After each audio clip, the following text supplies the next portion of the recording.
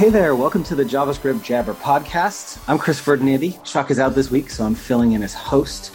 I am joined by panelists, Aimee Knight. Hey, from Nashville. Steve, is it Emmerich? I always screw up your last name, Steve. I'm so sorry. Yep, Emmerich. It's the dev dad from sunny Naples, Florida. Awesome. And today we have as a guest, Kaelig, whose last name I'm not even going to try and pronounce. Hi, I'm Kaelig from Cupertino, California. Awesome. And Kaelig, what are we talking about on today's show? We're talking about design systems and developer tooling around design systems. Awesome. One of the things that I find that we talk a lot about at the different conferences and the different things that I'm working on is open source software. And a lot of people have a lot of ideas around open source software, but we don't often think about the people who are building it and trying to maintain it. I had a friend, John, who came to me. He's been a guest on JavaScript Jabber a couple of times. He came and he actually said, "Hey, Chuck, I wish there was a show about sustaining open source." That really hit me where I live. And I have a few other friends who are working on projects related to this. So we all got together and we put together a show called Sustain Our Software. You can find it at sustainoursoftwarepodcast.com. It's a place where several people who are passionate about open source come together and have conversations about how it can be sustained and how it can be maintained and what we can do to help these maintainers continue to deliver us value that we build our software on. Most of the software we're building is based on open source, and so it's important to us to have that maintained and have it taken care of. Come check it out. It's been really interesting to listen to the conversations that they're having from people who are working in it all the time and just hear what they have to say about it. Once again, that's at sustainoursoftwarepodcast.com. For people who don't know who you are, can you tell us just a little bit about who you are, what you do, and why this topic is interesting to you? I was born in the west of France. Most people listening to this podcast probably know where Normandy is. It's further west of that. I'm a self-taught web developer. I started making a website when I was young and then made it my job. In 2012, when I felt like making websites in French was a bit frustrating, I moved to the UK. I ended up at the BBC, then the Guardian, and then the Financial Times. So lots of media organizations there. And I worked on design systems in multiple occurrences there. Following that, I moved to the US with my dear wife and found a job at SalesForce, where I worked on the Lightning design system, which is also an open source design system. And about 2 years ago, I moved at Shopify to work on the Polaris design system. Awesome. So is Shopify's design system something that's open sourced, or is that just something you guys use internally? Yeah, correct. So we have multiple design systems, but the one people know and love is Polaris, which is you can find it at polaris.shopify.com. It's all of the code is hosted on GitHub. The reason why it's open source is because we have a partner community that is very invested in building applications on the Shopify platform. And we want to give them the ability to open issues, contribute to the code base, give us feature requests, and just even see how it's done so that they build trust towards the component library. Awesome. So before we dive into all the nitty-gritty details, just for anybody who's listening who might not know what a design system is, can you maybe at like a high level kind of explain what that's all about? Absolutely. So people listening to the show probably have heard of component libraries. There's a lot of them out there, but the most well-known is Bootstrap. And it happens to be a small part of a design system. If you take it at a higher level, a design system is all of the cultural practices around design and shipping a product from what the words should be in that product to the colors, to the spacing grid system, and all the patterns, the experience patterns that your users are going to encounter, plus a little bit of guidance on how to achieve that in code. So it's kind of a melting pot of all these things that have to do with design, development, content strategy, and general user experience stuff. I feel like design systems are kind of like a big buzzword right now. And I mean, I see the value in them, but what do you think has like caused this to be such a popular thing? Is it how we're componentizing their front ends? Is that what it is? I would say a lot of it, you're right. Yeah, a lot of it has to do with the shift to components. Design systems existed way before that was a thing. So I would say React probably accelerated the rise of component libraries because it's so easy to think in components in React. You can extrapolate and call that a design system. And some people have a Sketch UI kit with all their components, or Figma UI kit, or you name it, and a React component library that are somewhat in sync, and they're just going to call that a design system because it's a few pieces of a design system. So it is definitely a buzzword. It's also misused by a lot of people who think, I just have a sketch file, that's my design system. I don't think I agree with that. I think you need a little bit more to that. I think content strategy, for example, is a big thing that's often overlooked. And it is definitely a buzzword. Yeah. So how much do you think of like design system falls in the realm of a front-end developer versus somebody who is just more, I don't know, like I guess you would call them, I don't know. There's such a fine line between what I would call like a front-end engineer, which to me is somebody who like works on the build and writes a lot of JavaScript. And then I would say more like a front-end like designer or something would, I don't know, front-end developer, somebody who writes like more CSS. Like, I don't know. I kind of, whenever I think of design systems, I think of more like, just like it's more of something that a designer would work on, like somebody who just writes CSS. Yeah, it's a super interesting topic because the teams I've seen who are leaning too much towards one or the other discipline are typically very biased in the way they build and deliver. So if a team, if a design systems team is very on the, let's say, back end of JavaScript, so more like interested in Webpack and the React internals and all these things, they're going to deliver stuff that's way lower level and not necessarily very design driven. And then there's teams who are only designers and they are struggling to build that gap between their designs and production. If you want a really successful design system, you need a bit of everyone, and they need to communicate a lot and get on the same page, decide of a common language. I really like when designers and developers sit down together to think about what the API of components should be.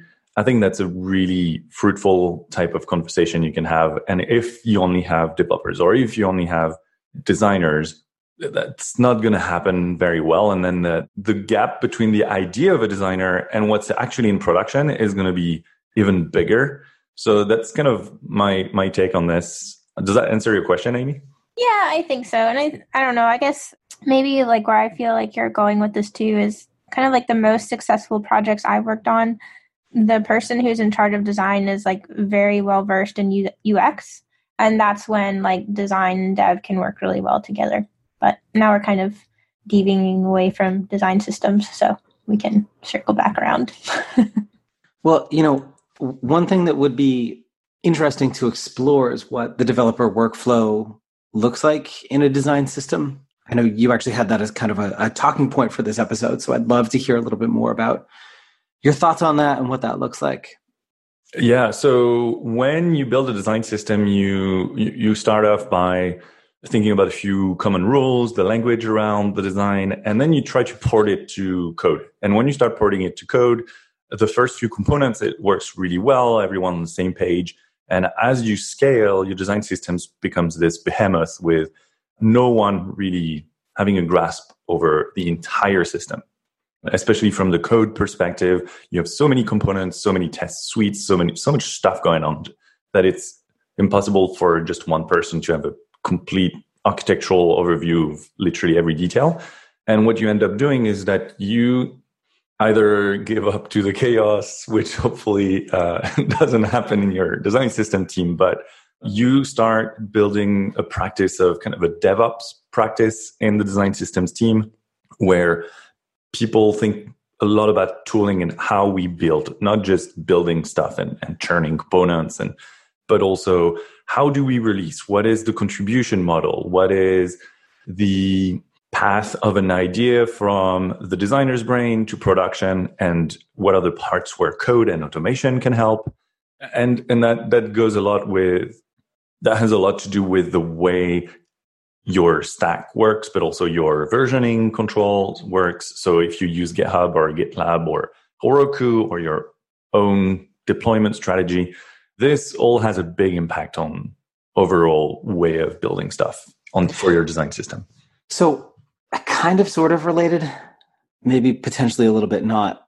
I used to work at a company that had about 4 or 5 different products that were all under the same product suite. So if you bought into, it was like a SaaS company, and if you paid for a subscription, you got all these different products, but they were all separate products because they all came in, with the exception of one of them, through acquisition. It was one of those, like, we have a core product, we're going to extend it with some other stuff that we acquired from some other companies and stuff. And so we had these 4 products that had very distinct looks and feel that they were trying to maybe kind of bring together through an internal design system with some components and some shared things, basically trying to eventually migrate everybody over to using the same patterns, even though the products were maintained by different teams.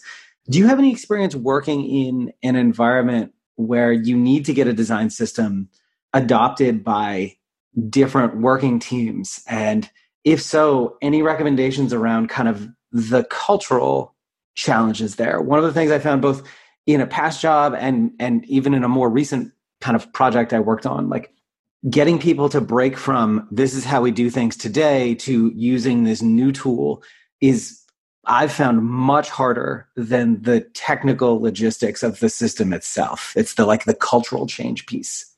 I don't know if you have any experience with that. If not, tell me to shut up and we can move on. But I don't know. It's something I find really interesting because it's so hard to get people to do things sometimes. So at Salesforce, we were exactly in this situation where the design system was mostly built with the lens of what was called Sales Cloud, and with a very specific stack. But the decision was made to only build components using HTML and CSS. So they would be portable to any stack out there. And it turns out Salesforce has a habit of acquiring companies, especially a few years back, where another week, another acquisition was coming, kind of thing. And they would be asked to use the design system. And thankfully, they could pretty easily with just simple CSS classes. That was a good way to evangelize the design system itself, or at least the component library. Now, from a cultural perspective, it depends so much on the company itself, the politics that govern it. I would say telling developers is not hard, but telling product managers that they are going to have to prioritize that over their original roadmap is a bit of a struggle sometimes. So yeah, I don't know. That's above my pay grade to convince these people. I guess another consideration for me is so is there anything, it's coming at this from another angle, is there anything about a design system that would make people want to use it over what they already do today? Or, when you are building out a design system, how do you ensure that it's going to work for as many folks internally as possible? One of the things I've seen as kind of a resistance to this is, well, your design system is missing these 8 things that we need for our product. How do we build those in a way that it actually integrates? It's easier for us to just go do our own thing.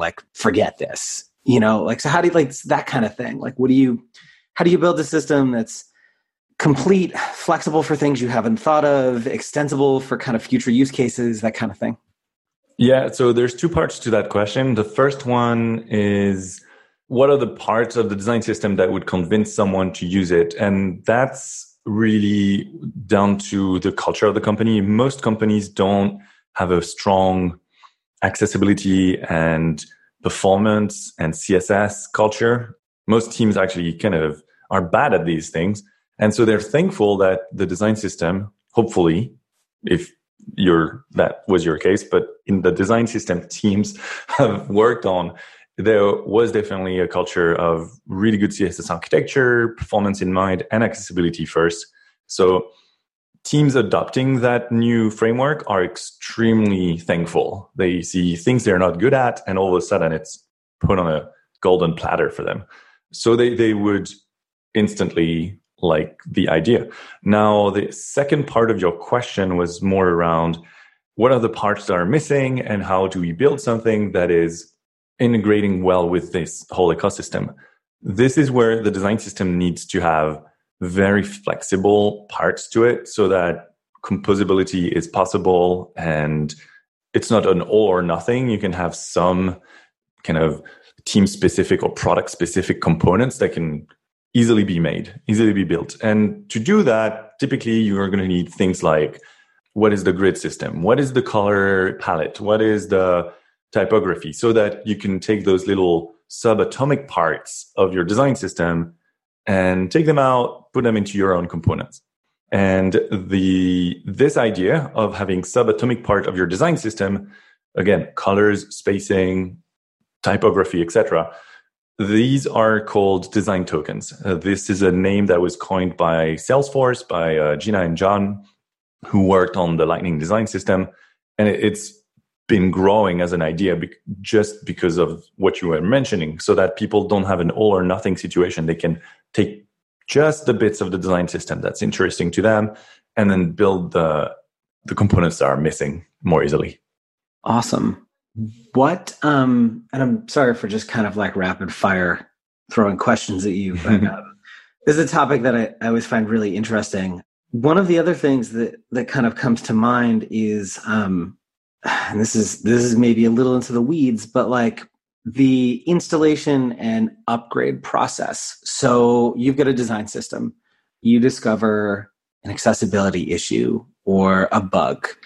How do you make sure that all of the people who are using that, like you issue a fix? Like, is there some sort of, what are some best practices, I guess, around kind of making sure those fixes get deployed to folks who need them, people who are using this project? Is it a CDN? Is it part of like an NPM installation process, something else, some hybrid model?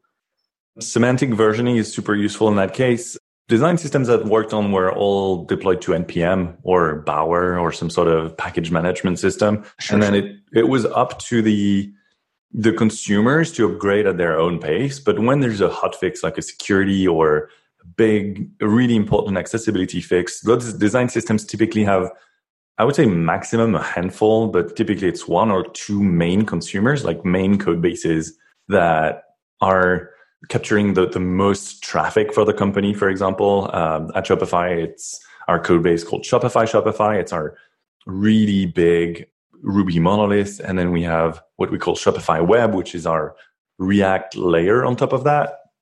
And so we're going to be meeting expectations with them and actually be proactive and push our fixes to them. But most other parts of the company, they just upgrade when they want.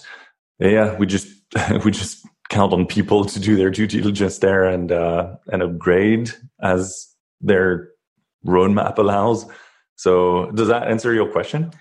Yeah, it does. I'm also wondering if components help here at all. Like if I'm using hard-coded HTML and like the markup fundamentally needs to change, that's a big kind of system-wide change I need to make. Whereas with a component that, or like some sort of custom component that bakes in some markup for me, that becomes a little bit less of an issue, potentially. I don't know if that's something you guys think of as you do this, or you just use components for other reasons. But yeah, it's 100% what you were saying. So the pros and cons of having HTML and CSS versus React components or web components is that if the internals of a component change, people using the HTML version of them have to update all of their class names or even markup structure. And that's a really tough upgrade process. And that's what SalesForce was doing. And now they're moving everything to web components. But it's a huge company-wide kind of cultural change at this point that we're looking at Shopify as well. But at Shopify, we took the component road. And so we ship React components, and we have a fallback for people who still want to use our HTML and CSS. But this is not something we support. Like it's kind of a fallback. You're kind of on your own at this point. We don't even give you release notes on what class names changed or whatever. It's here's a fallback. It's nice of us kind of thing to provide it, but the upgrade path is not going to be as clear as with React components. Whereas at React components, it's so much better. We can even issue console logs. So we have a format for console logs that we follow that tells you this is deprecated. In the next version, we're going to remove it. In the meantime, you should replace this with that. And so the developer in their console, they can actually see what they need to change for their code to upgrade better so that the next big major version is not going to completely break their code. This episode is sponsored by Sentry.io. Recently, I came across a great tool for tracking and monitoring problems in my apps. Then I asked them if they wanted to sponsor the show and allow me to share my experience with you. Sentry provides a terrific interface for keeping track of what's going on with my app. It also tracks releases so I can tell if what I deployed makes things better or worse. They give you full stack traces and as much information as possible about the situation when the error occurred to help you track down the errors. Plus, one thing I love, you can customize the context provided by Sentry. So, if you're looking for specific information about the request, you can provide it. It automatically scrubs passwords and secure information, and you can customize the scrubbing as well. Finally, it has a user feedback system built in that you can use to get information from your users. Oh, and I also love that they support open source to the point where they actually open sourced Sentry if you want to self-host it. Use the code DevChat at Sentry.io to get 2 months free on Sentry's small plan. That's code DevChat at Sentry.io. So I want to ask a question. This is kind of steering away again from design systems, but you said that you're moving to web components. So are you going to be using React alongside web components, or are you slowly moving away from React completely in favor of web components? How do web components fit in? So we're starting an initiative internally. It's very early days. This is not on the roadmap, 100% sure we're moving to web components, but we want to be prepared in case we want to make that switch. And we want to see what is the opportunity that we might be missing. I would say that currently the developer workflow and the developer tooling around React is so good that it's hard for us to imagine moving to web components now. Also, there's a lot of unanswered questions with web components when it comes to accessibility or server-side rendering and state management. Yeah, it's really, really tough.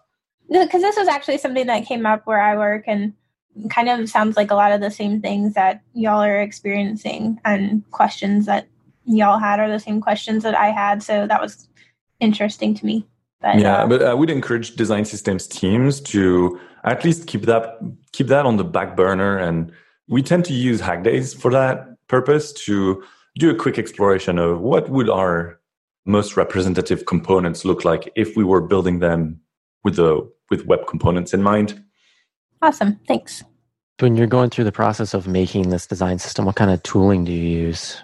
I know you mentioned Sketch and then CSS. Do you have testing frameworks you recommend or anything like that, depending on the framework you want to go with? Yeah, so for the developer workflow, if you're using React, I think Storybook is a really good place to build stuff. It's got hot reloading. You can see the entire list of your components.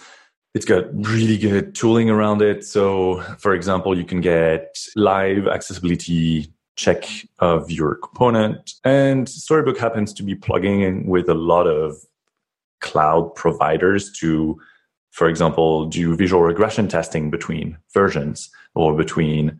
One of my favorite things is when you open a pull request in Polaris, you automatically get a deployment of that Storybook that anyone looking at the pull request can click.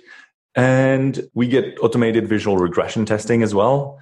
And I love that because it just gives us a list of, hey, these are the pixels that changed across the entire component library. It makes developers way more confident in the changes they're shipping, that when they change the button, it changes exactly those other components and they didn't forget anything. So that's kind of the kind of basics I would recommend.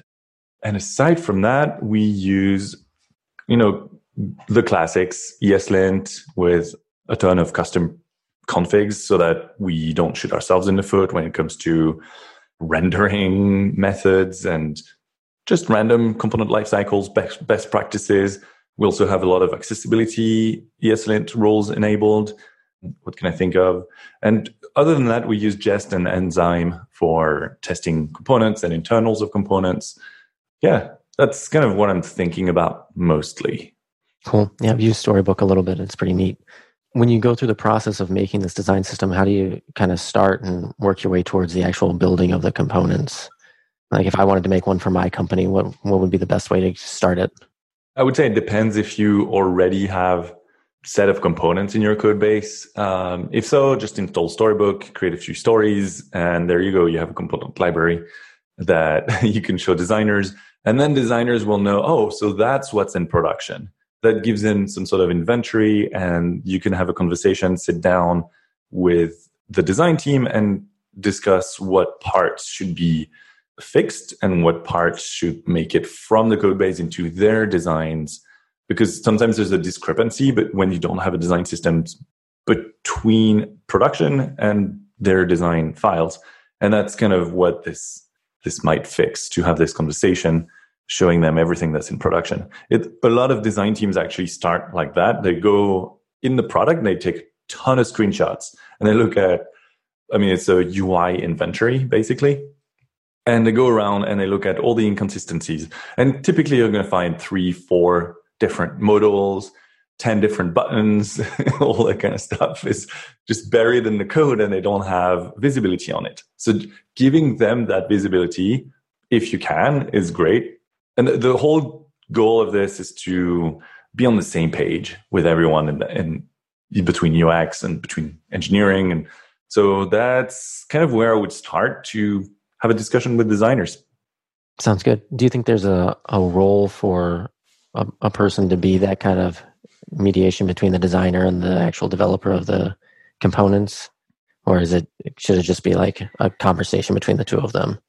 From what I've seen, it is a role that's often taken by people who have a sense of engineering, but are also kind of designers.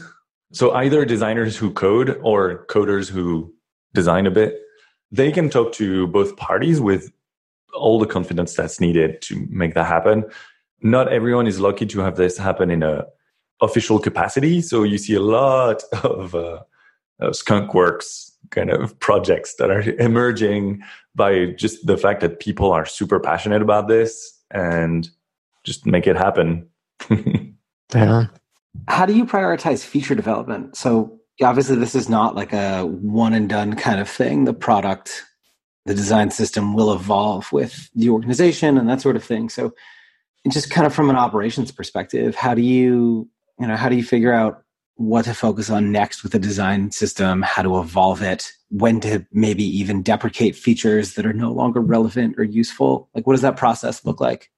Are you talking in terms of product features versus taking care of the design system, or are you talking about like inside the design system, the components? Okay, gotcha. The design system itself, like we didn't have accordions, but we need them now because, Team X that uses this product is asking for them, or we've noticed a lot of people who use it have kind of hacked their own into it. So we should come up with something standardized, like that sort of thing. Yeah, that's actually a very good indicator. If people have been hacking this together too many times and it's maybe not accessible, or just repeated effort on lots of testing required and duplicated, that's not good. So obviously that's a very good indicator that your team should probably think about integrating it into the design system. Let me think. Do you ever deprecate features? Like, have you ever seen that happen in a design system where a component goes away? Yes. Not components, but mostly props. Yes. Or types. What drives that? So what's behind the decision to remove something that was previously there? There's two things. There's one, which is technologically, you want to move on from one way of doing things to another. So for example, when React came up with hooks, we decided that our roadmap should include moving everything to hooks. So we're still in the process of doing that. And we just released Polaris React v4, and it sets us up for success with hooks and the future of what React will look like. Now, that meant that we had to prioritize moving all our code to hooks instead of component classes in many places. And that meant that we had less time to build new components or to do other things like supporting existing consumers. The other reason why you might want to do a deprecation is there's just a different need. Recently, one of our dependencies changed drastically, and we had to adapt to to the way Shopify does things now in that realm. So you mentioned the thing about not deprecating components. So does the design system run into any danger of kind of over bloating itself over time? I think about, like you mentioned Bootstrap at the very start here, like Bootstrap Foundation, they become these just these behemoths over time where you're loading 30, 40 kilobytes of CSS for like a one-page brochure site, or design system designed to work with a more robust app. Do you have that same danger, or is there something about the way those work under the hood now where, there's less a chance of, or they at the bare minimum, they're not creating more bloat, they potentially help with it? Ideally, they would help with it in the sense that, let's say every team in your product is building their own button. And not only they have to write the code, but they also have to write the tests and write documentation for it. And let's say you multiply this by 10. Not only that's going to add to your bundle size, but also it's going to add to your test suite, which is going to take longer to run. And you create just more dependencies and more stuff, not only for your users, but again, for you as a developer team. Let's say you have a design system now. That design system is going to take the burden away from those 10 teams to build that component. And instead, you have one button. They can all use the same. Hopefully, your design system is pretty well configured to take advantage of all the new Webpack features or rollup or whatever you're using. And when they include the button, they will only get the code in their bundle that they need. Let's say those 10 teams are using the same button. Now, instead of 10 times the amount of code, they have it once. Now, let's say a team does not, or a product does not use the majority of your components. They only want, let's say, they're the login form team. And they only need some text, some boxes, maybe some forms, obviously, a button. And they don't want to have to import all your accordions, all your carousels, all your whatever you have in your library. Well, again, I'm just going to go back to the way you build your component library. If it integrates well with Webpack, then you get tree shaking for free, and people can import just the modules that they need. And that's kind of what modern JavaScript tooling is giving us. And I love that because you don't have to ship those behemoths. And again, an all or nothing situation happens where people don't want your design system because it just makes their app way slower at boot time, at least. So I'm glad you brought that up because performance is super important. Cool. One of the things that I have as a goal for devchat.tv is to cover technologies that are up and coming, things that we're probably going to have to deal with on a more regular basis in the future. Some of these include AI, VR, and one of them is blockchain. So I reached out to one of the experts that I knew, Gregory McCubbin, and we pulled together a few other people, and we've started a podcast called Adventures in Blockchain.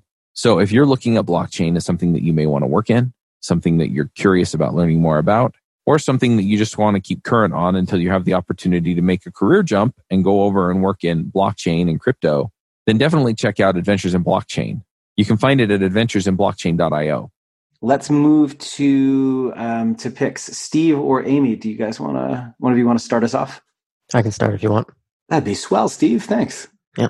So my dad pick this week is Cedarwork play beds. I just got one of these for my son. It has a climbing wall and a slide. It's a bunk bed. He's gone crazy about it. He's telling all of his friends. He wants to invite everybody over to play on this bed. This looks awesome. Yeah. I kind of want one of these in my room. Yeah. That was my first thought. I was like, I can just get rid of my bed and get this instead. This is rad. Yeah. So he loves that. And then my other pick is going to be Azure's container instances. I've been playing with that a little bit, trying to run Minecraft servers. So that's been pretty interesting. I'm liking it a lot. Next thing I'm going to hit is the Azure functions, see how they differ from like AWS and stuff. Those are my picks. Nice. Aimee? Sure. So it's been a while since I've picked something from, there's all these like different awesome lists. So this one is awesome actions for GitHub. And it's just a list of like a ton of different ones. So I'm going to go with that for this week. And that'll be it for me. Awesome. So on my end, I have a couple this week. The first, and I should have mentioned this last week, but I just finally got a chance to watch the Free Meek mini documentary series on Amazon about rapper Meek Mill and his kind of in and out 10-year legal battle with prison system and probation. If you like hip hop, if you're an obnoxious social justice warrior like I am, you'll find it really interesting. If you're neither of those things, it's probably not going to be your cup of tea, but I really, really enjoyed it. The soundtrack is awesome too. If you like hip hop and you like Meek's music, then it's a really well done documentary series. On the developer front, my buddy Andrew Borstein linked me to this really awesome article by Bastian Algier. I'm almost certainly mispronouncing his name, called Simplicity 2, that talks about how ironically, since we're talking about lots of dependencies in the design system, but how our reliance on build processes and dependencies makes maintaining the work that we do really hard, especially if you don't touch it for a little while. So if you step away from a project and then come back to it, you suddenly find that everything is broken. And the first thing you need to do before you can actually just update that little bit of CSS that you want to change is get your designs or your build system working again. And how maybe the house of cards we've built around our development process isn't all sunshine and roses. Not that there aren't some benefits, but that maybe potentially the costs slightly outweigh those benefits. So people who know kind of me and my particular brand of web development won't find it at all surprising that this article resonated with me, but it really, really did. So Kaelig, do you have any picks for us? So I've got 2 picks. Back to what you were just mentioning, I'm going to pick Dependabot. It's a company that was just acquired by GitHub, and it opened pull requests to update your dependencies. And you can, with a GitHub action, you can auto-approve the PRs of the bot, which then knows to merge it into your codebase. So your codebase essentially stays up to date when it comes to dependencies. And that's lovely. And so we use it on a few projects at Shopify, and I love it because I used to be doing that manually, and it's not fun. My second pick is I've been building command line tools over the years, and it's never been fun. Actually, it kind of was a miserable experience, especially with getting the console output to look like something. So you could use stuff like chalk, but you always have to play with the process, STD, standard output, and blah, blah, blah. And it's not fun. So the other day I was looking for how to build a command line tool that really looks nice. I stumbled upon this thing called Ink by Vadim Dimides. So I'm going to post the link in the show notes, but this made my life so much easier. And for the first time, I felt like building a command line interface was nice and pleasurable. So thank you, Vadim. Awesome. So Kaelig, thank you so much for being on the show. This was really great. If people want to learn more about you, visit some of the cool stuff you're building, where can they find you? Kaelig on Twitter, Kaelig. And that's pretty much where I post and rant about web development, design systems, design tokens, you name it. Awesome. We'll make sure we get a link to that in the show notes for everybody. Cool. So everybody, thank you so much for listening. Steve, Aimee, thanks for being on the panel this week. Kaelig, thanks for joining us. And we'll chat with everybody again real soon. Cheers. Thank you for having me. Bye. See you later. Bandwidth for this segment is provided by CacheFly, the world's fastest CDN. Deliver your content fast with CacheFly. Visit CacheFly.com to learn more.